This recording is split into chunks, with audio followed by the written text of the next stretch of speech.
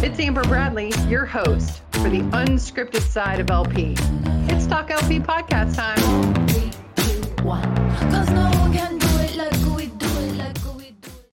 What's up, TalkLP news fans? It's Amber Bradley here. Podcast time. Super excited to finally get Scott McBride into the TalkLP hot seat, Chief Global Asset Protection Officer and Chief Security Officer for American Eagle Outfitters. What is up? How you doing, Amber? Great to be here finally. I know it took a while. Really just been a scheduling problem. Yeah, right. You are not, you're not a like all eyes on me guy, which I can appreciate, right? No, I think you hate it, actually. Well, I'm very much in that vein, right? It takes one to know one, right? Yeah, right. Okay. So much to cover here because, creating these questions and getting into your brain, I was like, this is going to be fun. So first, I just want to give, you've been in American Eagle a little bit of time, 29 years now. I want to talk about your time there and how you have kind of your journey to your current position, right? I mean, we have lots of listeners that are both regionals, they're directors, they're store investigators. So a lot of people would love to be sitting in your seat as a chief security officer, and we'll get into the differences of that later. But I do want to talk about your growth at American Eagle and why you felt, it was your path to stay. Sure. Thank you. I really tell the story that the job found the person. I actually started with American Eagle as a store sales associate, part-time sales associate in the 90s.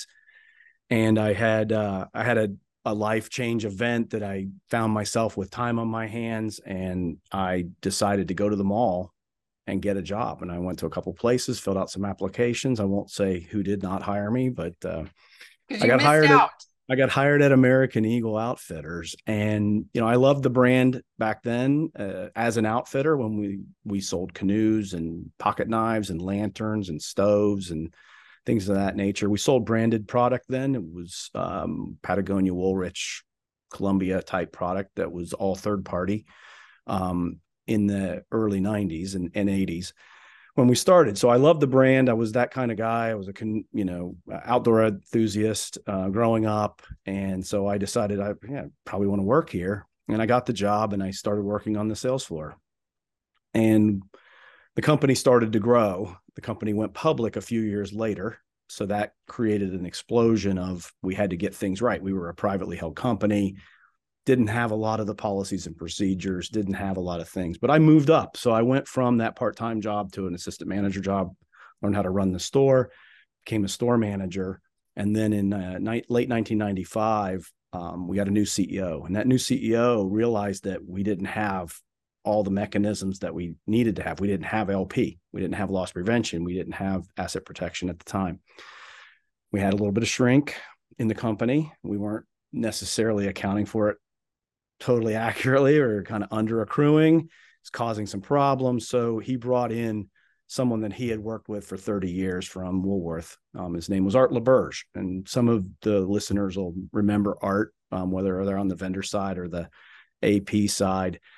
Art was with Woolworth for 34 years, had come up through Woolworth store management training program and became a, district manager, regional director for them. And then ultimately got into loss prevention and really started our program in the 90s. But the difference between a Woolworth store and an American Eagle specialty apparel store was so great that he and the CEO decided that they weren't going to bring over some of the old guys from the general merchandise side to run asset protection in AE. They were going to promote from within, and they were going to find store managers that knew how to run the stores, that had shown that they could control loss and shrink at the time without policies and procedures, just common sense almost.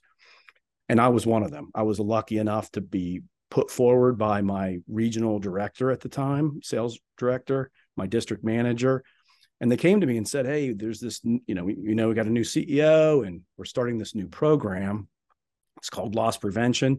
We think you'd be really good at it. You had military experience. You're a little older than the average store manager at the time, which I was 29, I think. So, or 28. And they said, you'd be really good at it. And I said, I have no idea what you're talking about. I've never heard of this. I don't even know that it existed.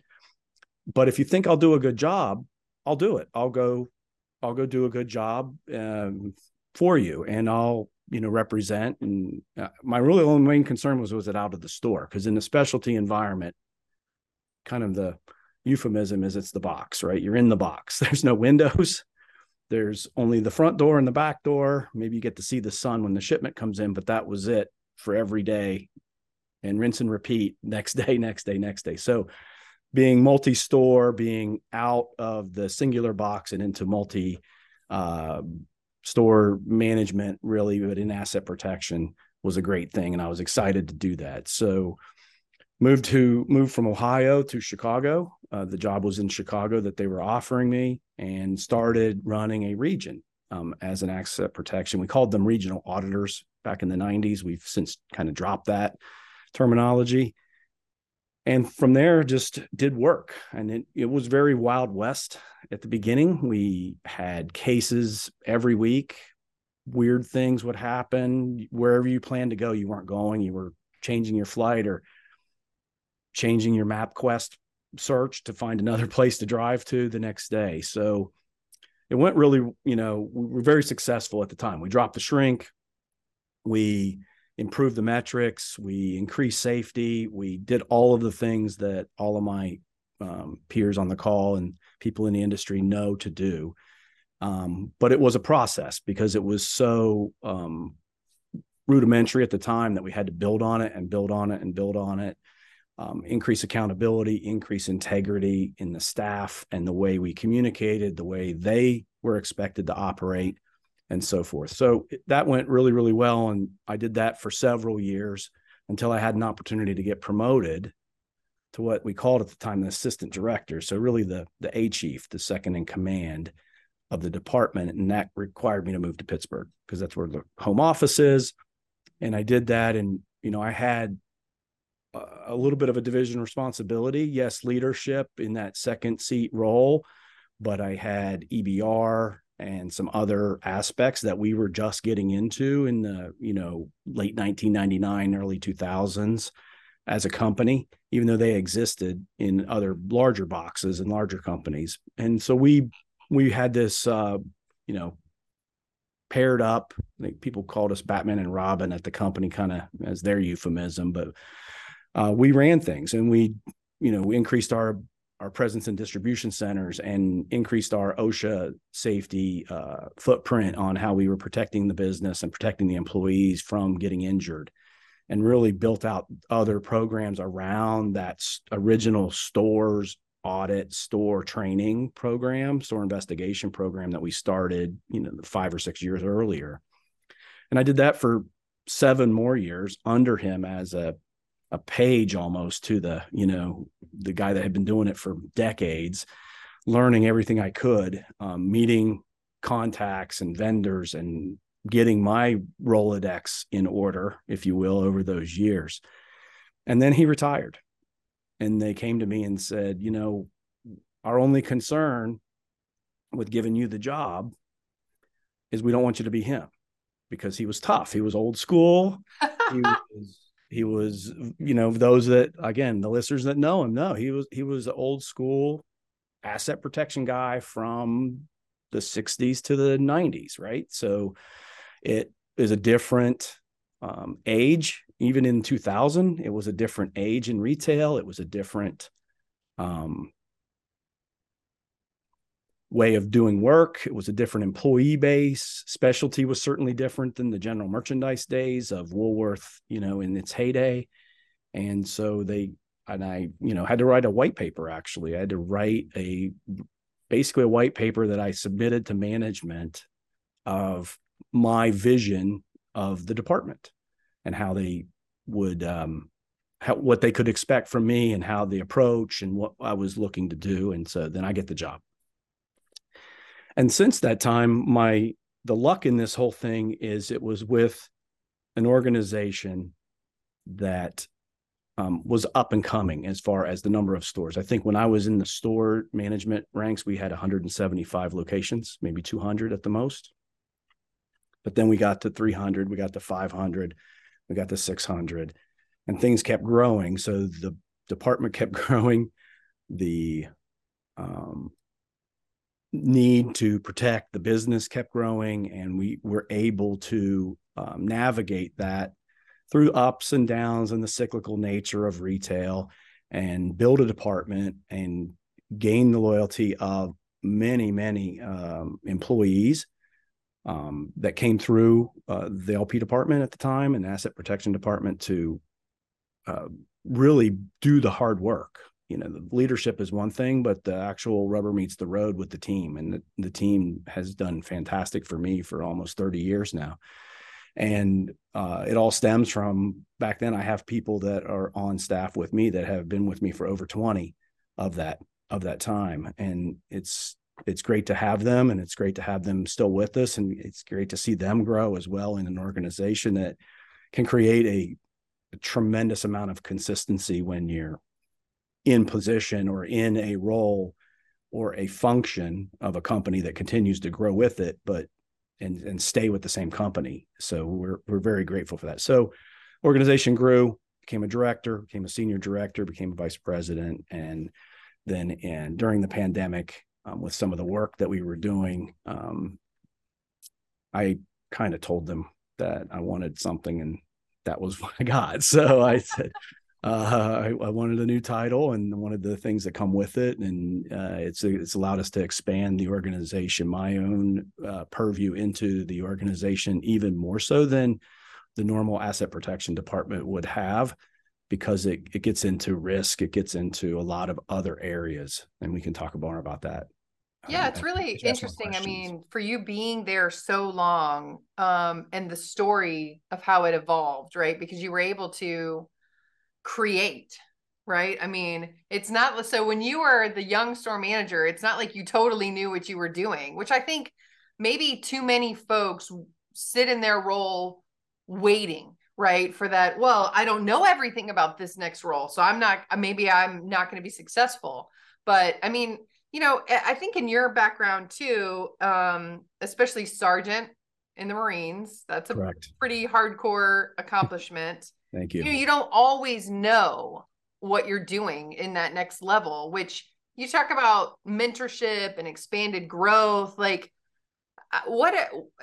going back to like leadership principles or things that you've kind of lived by, I'm sure the Marines have shaped that for you, but also, it probably wasn't all roses over the last 29 years. I mean, clearly you're tough times sometimes. Conflict. You're Very growing tough. into the role. Yeah. So tell me a little bit about that, like how you leadership. I would go back. Thanks, Amber. I would go back to some very basic principles that I did learn in the Marines, and for those of the listenership that that were in the military or veterans, or even currently serving, if they're in the reserves, you understand the process because of the nature of war, that you have to know the jobs above you and below you, because you could be in a place where the person that was supposed to do that is not there anymore.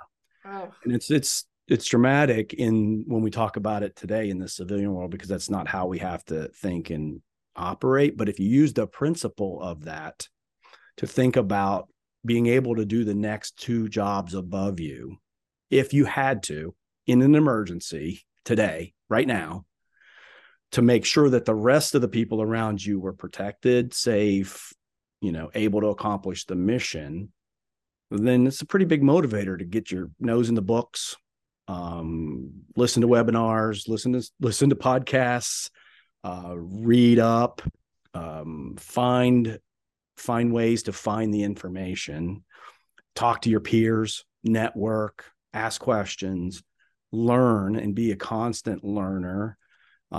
Be very astute to all things around you, literally. I mean, one thing that I've done over my years is just be observant. Go on vacation, but be observant. If you go to a major theme park at somewhere and you notice, hey, what kind of metal detection are they using? What's the brand on that? Why did they switch from one style to a different style? How do they control the crowd? Why are all these bollards showing up at these certain critical junctures along the roads or whatever? Do they know something I don't know? Well, probably. But what does that mean for me? What does that mean for my organization? What does that mean for my distribution center, my corporate office? Should I be looking at technologies like that? And I mean, I'm using technology, the very loose term of concrete bollards to keep cars from driving into your lobby. That's, that's the technology. But being a student of that and noticing it and making a mental note, writing it down to come back after your vacation with your family and doing some research and maybe asking some questions of other peers of yours and other, brands that have a similar footprint, if you will, and learning from it and filing it away. I mean, and it may not come up for 5 years, but if it does, you're going to look like the genius in the room when you say, I think we should put bollards in because I think we should add metal detection to our distribution centers because, and we should use this model. And this is why I think it's important, but you also see why another company that doesn't sell merchandise in a distribution center, but has people walking in and out of their park every day, they do it because of this. And if you can operationalize it and you can ROI it and make sense of it, then you're going to get sign off from the executive team to move forward with your idea and your project. And because you're coming from the place that we all come from, it's going to give your organization an advantage, whether that's an advantage to the employees that work in that facility as being safer, more focused on their work, less worried about they're going to get hurt, or it's going to give your guests or customers better service at the store, or you're going to lower your shrink or loss, your truck cargo thefts are going to go down, whatever the purpose of it was, I think is really important. So constantly doing that. Also being willing to never use an idea because it may not ever come up. And there's a timing to almost every idea. And this is kind of something I really learned over my career here is you can have the best idea in the world, but if you're too early to the boardroom with it or to the executive suite with it, it's out. It's not happening. There's no money. Can't do it. Might not be the right month to ask. Might not be the right time of the week to ask. Right. So you may have to go back and be creative and figure out a way to self-fund it or to figure it out. But there's always a timing. So stacking those ideas in a notebook, in a blog of your own, in your laptop somewhere where you can pull them out almost at will when the timing starts to be right or the problem grows to the size that your solution will fix. So as an example, we added metal detection to our distribution centers in 2015, inbound. So we started doing inbound bag checks and magnetometers because we had a problem. Now, did we always want to do this? Well, we were always concerned that nefarious weapons or items were coming into the DC. We were always doing outbound bag checks because, of course, it's a very long tenured loss prevention practice to do the bag checks on the way out for theft. But we started getting bomb threats and we didn't really have a great procedure because what do you do in a bomb? You run, right? You go somewhere else where there isn't one.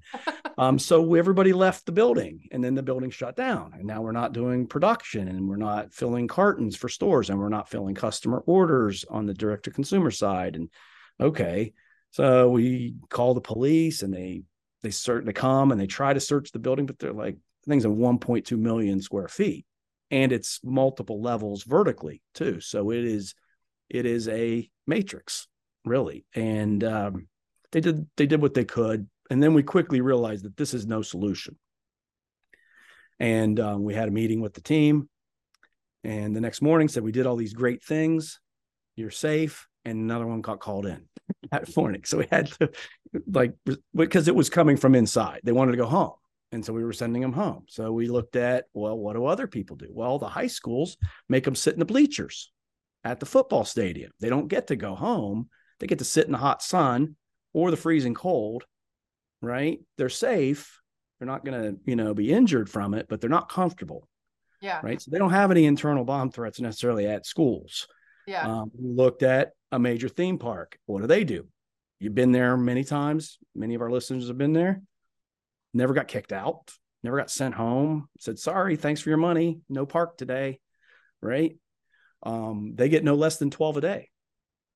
Just randos, like calling in and saying something's wrong. So how do they do it? So we did some research and we figured it out, and we have a practice, and it caused us to know, to be confident that there was nothing in the building. We had to know what was coming in the building. So we had to screen. We had to put screening in. So that's just one example of, I used the right model with the right amount of data, which was my networking and my finding out information about other places, not just what my direct competitor does or doesn't do. Because there's so many, oftentimes executives will say, well, what does brand X do? Because we're always worried about brand X, because brand X is our direct guy. But let's look at schools. Let's look, if it applies, let's look at other industries that may have already solved this ahead of us, ahead of retail distribution or whatever. So don't be hesitant to do that. So back to my point is, I have these ideas, and some of them are really good ideas, but they just never came up. It was never a good opportunity. The risk maybe wasn't great enough. The ROI wasn't there, and I had to just let it pass. And well, I like what you're saying, because it's like, it's being a constant innovator without being asked to do it. So it's almost like you're ahead of the game when you are asked. I've tried to be, and it's not always that way. I would love to say I always have a plan or a playbook or a sheet of paper with something on it. That's not always the case, but you have, if you challenge yourself to do this process on a regular basis, you get very fast at it. You know who to call. Within 3 phone calls, you can have the data you need. Yeah. You can probably get a proposal from a vendor pretty quickly, because you've already talked to them at a show. Maybe you couldn't buy at the time. You couldn't engage with them in that moment, but you know who, and you have a network, and you work that network. Within a couple days, you're back in the office with whoever is your decision maker that you need to help you with it. And you're making something happen for the organization. So that happens on the ad hoc basis, but it has also happened where it didn't take us 4 months to stand something up, because we had it ready. Yeah. We had everybody certified to do a certain function, even though we didn't have that function in place, only for the day that we would get the call to say, hey, don't you think we need? I'm like, yes, I can start tomorrow. They're like, what do you mean? I'm like, well, we thought about this about 2.5 years ago, and we already put all these people through training. They already have their certs. We already did this, that, and the other thing. That's incredible. But we so have our a listeners might be wondering, drafted. If you'd like legal to take a look at that policy, we'll send it over right now. I need it back by 2:30 this afternoon. And then how do you plan to have time for stuff like that? Right. I mean, I think a lot of people are like, look, that'd be great, but we're now strapped with all of these new things because of COVID. Like, how are we supposed to have time to do that type of, because that's intense planning, man. That's awesome. Yeah, it's it takes time. I mean, it definitely, you have to focus on it. It is not going to happen automatically. You have to find some white space, or task members of your team that are skilled in certain aspects of building out these types of contingencies, to have them ready. And I think it is basically a contingency planning mindset that brings together the elements of a mini program or a project that you want to do, even if you don't have approval to do the project. No one's ever come to me in any career that I've been in and said, hey, you don't have time to plan, right? You don't have time to work on stuff that's not today, right? Yeah. My job was never this much. I had to move this lever every 30 seconds or the whole factory was going to shut down, right? Yeah.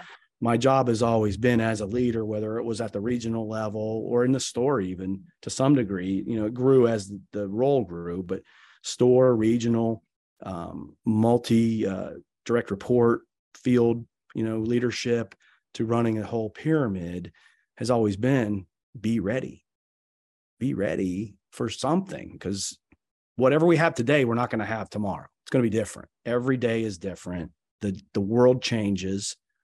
Moore's law is changing technology so quickly. I mean, I tell people the world's not getting any safer. Unfortunately, for all these thousands of years we've lived on this rock, we've always figured out ways to go at each other, all right, whoever that is, whether it's criminal activity or terrorist activity, or as you see in Europe, geopolitical activity that basically puts people in harm's way all the time. So as retail loss prevention, asset protection, security professionals, whether you're on the vendor side or you're on the retail side, the commercial side, it's planning, it's being ready for whatever might be next. And that might even be, you don't even know what is exactly next, but you know these things are starting to exist and you need to be educated. You need to walk the floor at the shows, all of them, not because you got to know what people are inventing, whether you can use it that day. Probably not.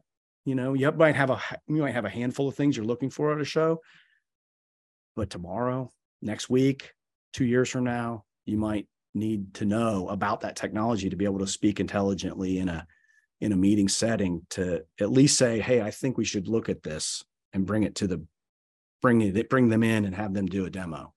Okay. So in that same vein of the planning, right? I mean, sitting in a chief security officer role, I'm curious, for the listeners, what in your seat today, like, what are the things, I know you probably can't get super specific, but like, what should everyone be thinking about, like planning wise, what's coming over the hill, right? Yeah. Well, one of the aspects of, sitting where I sit now with the organization and working my way into this set of responsibilities was it opens up doors to have that purview to do that visionary look forward for not just AP.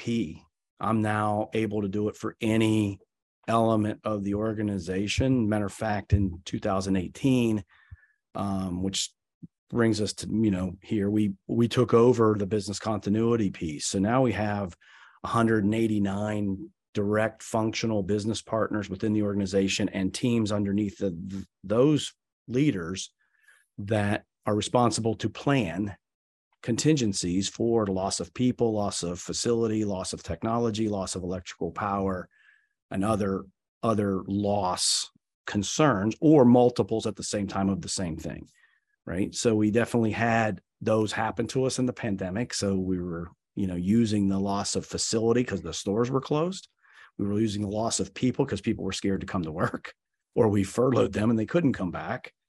And we had to function the organization in that type of thing. So one of the biggest things that I'm able to devote time and effort to, whether it's me personally or I'm building teams to focus on this, is risk intelligence gathering, risk intelligence analysis, and what I call contextualizing it for my company, AEO Inc. Footprint. What does it mean to us? And looking over the horizon, you see activity, you see lights flickering, and you hear noise, and determining best you can through sources. And these are a little bit different sources than my industry partners, but through, declassified, open source, or government agencies that are able to read you in at certain times to get intelligence information about what's going on over the horizon. Is that a tank that's rolling over the hill at you? Or is it a tractor pulling a hay wagon? Kind of sounds the same in the middle of the night in the dark when you can't see it. It's got lights and a big engine and it's rumbling. But what is it? How fast is it moving? So there's a lot of military references in my determination of this, but it's really, that's what I've been leaning on, is that type of training. And I wasn't even really trained in that back in the old days. It's just, I knew of it as a way a military operation operates and works, military units. So I've leaned into people that know more about it than me and asked them to teach me, and looked up things and researched and, gained knowledge. Even after 30 years, I'm still learning. I'm still trying to challenge myself to learn more, but using those same principles to try to figure that out. So we've experienced things in the last 3 years that no other, your forefathers of loss prevention didn't have to experience them exactly. But, we learned things from the pandemic response. We learned things from how political elections are now starting to cause issues, more so than they even did in the past, from a public sentiment and a safety and civil unrest perspective. And so when you really look at what's happening, you can make some pretty big, calendar entries on your future, right? You're looking at a election, which probably, my own opinion, is they will all be contested for the next few years, just because people want to contest things. Our customers want to contest that we're there to sell them product. They want to be upset and they want to be angry a lot. So there's a bit of angst in the world right now, and so that's not going to go away, and that could manifest in many different ways. I don't think it'll manifest the way it did in January 6th, back in the day, because that's pretty bad, and we can't really let that ever happen again. So there's going to be a lot of safeguards put in place to not allow something like that to happen. But you have that. You have the European conflict that's going on right now with Russia and Ukraine, that leads you to other major milestones in the universe of who else out there wants to try to do the same thing. Well, there's some very obvious answers right there on the surface. So then dig in, find out what that means. And then in your perspective too, what I'm hearing has made you so successful there is that you not only are planning, but creating an action for that what if, but then most importantly, contextualizing it to your organization. Because Correct. if you have what if this happens, and you got a bunch of executives go, and you don't have an answer, then what? Yeah. So as an example, let's, I don't want to give away the secret sauce here, but you look at China, Taiwan. Okay. Who's likely next to want to annex another country? That's very obvious. It's in the news. It's open source. Everybody should be aware of that. Well, what does that mean for you? Do you manufacture in Taiwan? I mean, the auto industry, it'll kill them. That most of the chips for the cars come out of there, and they're already having trouble getting chips. Right. So, so where are the chips going to come from? Right. Yeah, we're standing up factories, but are they going to be ready in time? Are they going to be fast enough? Is there going to be enough inventory? Who gets first dibs on those chips? How expensive are the chips? Do you really want to pay double for the car because the chip costs as much as the car now? Right. So for that industry, they got to be looking at things like, where are the chips coming from? From a retail perspective, do you make product in Taiwan? Do you have stores in Taiwan? Do you sell online in Taiwan? Do you have digital sales?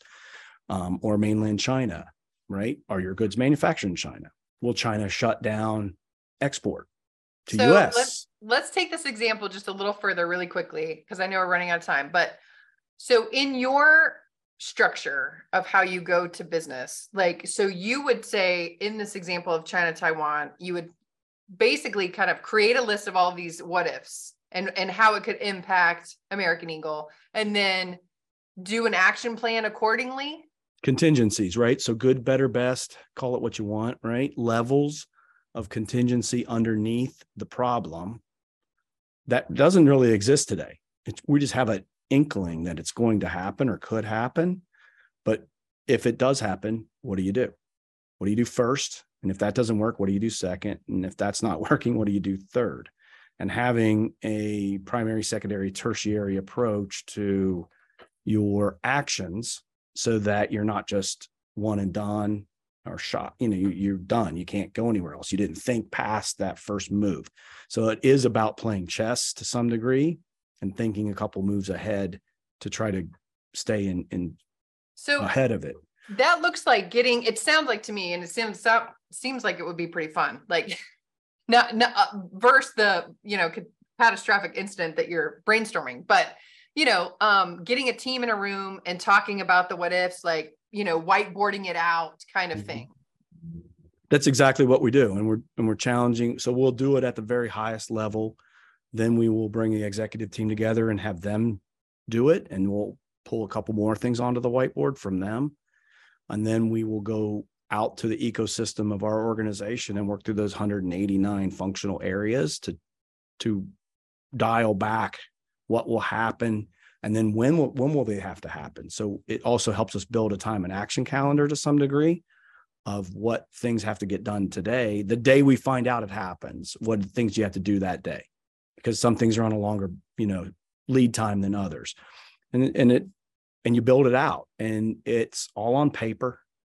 It's didn't cost anything other than the meeting time and the thought time and maybe the educational time of reading up on it and studying it. So it's what we would call inherent cost to our organization, assuming we can balance the workload. And that's always the challenge of leadership is, if I'm not doing this, I'm doing that. So I have to figure that out. But, and this can be applied. I'm doing a very high level, right, very geopolitical, global, other than Martians landing in Kansas tomorrow, this is probably one of the bigger things that could happen to a company like us, because we do manufacture in Asia a lot. And so, but you can do this down at the store level. You could do this at the regional level of the geography that you own, whether it's Iowa and Illinois and Wisconsin, that's your territory. What could happen there? Well, you can do this for weather. You could do this for civil natural unrest. You can do this for anything, right? And this process works for any size disaster. It just takes longer to build out the contingencies, takes more people involved in the larger ones. Yeah. Mm-hmm. So we're going to get to best career advice, worst career advice, but I Right. do, if you're sitting there listening to this podcast and you're still curious how Scott McBride got to his level, you need to rewind, because there's so many nuggets here. Innovating, but also the timing of when I think so many people go, that's a great idea, I'm going to tell everybody because I'm super proud of my own idea. And it's like, well, it's better for strategically to be constantly innovating, planning it out, and then waiting for the appropriate time, because your CEO doesn't want every single thing that pops in your head. Right. He's paying you to filter that. Yes. He's paying you to filter it, to give it to him when it's time. So you got to take your ego out of it, that you had a great idea. So you take your ego out, and really for everybody's benefit, I mean, you have to play poker. Do not show your hand all the time. Don't walk around with all your ideas on your sleeve. Those are the folks that you probably have known in your career, or you've experienced it because you accidentally did it, and now you're like, well, they did that and I didn't get any credit. Yeah. And I don't care who gets the credit, but you want the credit because you're trying to advance your career. You're trying to get some recognition for the good idea, for lighting the fuse of a good idea, even if it's somebody else's job to go do it ultimately and make it look great, and they get a bonus for it for some reason. I don't know, but it's okay. But don't show your cards until their time. Use some skill of tact to socialize it to certain people, to refine it. Get it complete, like in a package. Yeah, you get it complete, but you also get their input then too. So now you're actually starting a movement, because you get some champions. A really good idea, and then you get your inventory control department on board with you on this good idea, and then you go and you get the store operations team on a good idea with you, and then you can present it to the CEOs. Hey, we have a collaborative idea that we'd like to present to the organization, and we've already crossed all these T's and dotted these I's with 3 or 4 departments. And they'll be stoked to be part of it. How hard is that to get approved? Yeah. Really. I mean, if you're in the right timing, you're not asking for big numbers on days where you're supposed to be cutting your budget, because that happens. So just don't do it on budget cut day. Do it on, best sales announcement to date, and then go after which means to your point, you got to plan. Because if all of that happens, because you don't really know, coming down the pike, you could forecast, but you got to have a plan ready. Okay. Last 2 questions, because I love these. Best career advice. Yeah. Okay. Best career advice, worst career advice. I do want to talk. We have to go quickly about the Ironman thing, because that's nuts. But okay, best career advice. I'm just going to do best, because I'll do best. Best was, I have this piece of paper that's over 30 years old, and the best advice on it was, Successful people are people who find the time to get things done, is the very first line of this little poem, if you will, or prose. Goes on to other aspects of valuing people's time and looking for automation and refusing trivial tasks, right, along the way. Working on what's important, recalibrating what's important. That's not a pun. But periodically, whether that's weekly, monthly, quarterly, for yourself, for your department, for your direct reports, for your business, staying in tune with what's important and only working on those things that are important. That's probably the best advice. But by God, getting things done is probably the most important thing in today's business for asset protection professionals. Yeah. Like instead of moving around your email all day, which is easy to do, right? Sure. Okay. So really quick on the personal side of Scott McBride, because you're tough, you're a Marine, right? You're not soft. Thank God. So Ironmans, you coach triathletes and have done several Ironmans yourself. Just remind the audience how big of a badass you are with what an Ironman is. All right. So in about 10 years ago, I started on a journey of fitness with a friend of mine, neighbor, and we ultimately started doing Ironman competitions. It took a while, but we did Ironman competitions. So I've completed 3 full distance Ironman. And an Ironman consists of a 2.4 mile open water swim with 3,000 of your closest friends trying to swim over top of you at the same time. Oh God. Right. So a mass swim, followed by a 112-mile bike ride that you want to do as fast as you possibly can, so that you can get off the bike and you can run a marathon. A marathon at the end. A marathon at the end. Mileage is what? 140.6 miles.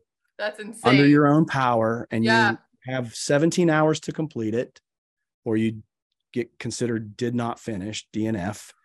My fastest time was 13 hours and 42 minutes, I believe. Right. And it was my first one. And it was from a fear of failure that caused me to work so hard that I didn't want to, because I didn't know what I was about to get into. I mean, I knew what I was getting into, but physically had never done one. I was just prepared because I wanted to not fail. And I did not. And then I went back and did another and several halves in there, multiple marathons, a lot of training involved to get to that starting line to make that finish happen. So, and then now incredible. 10 years later, I've gone and become a USAT, US Triathlon Association certified coach. So now I coach people in endurance sports.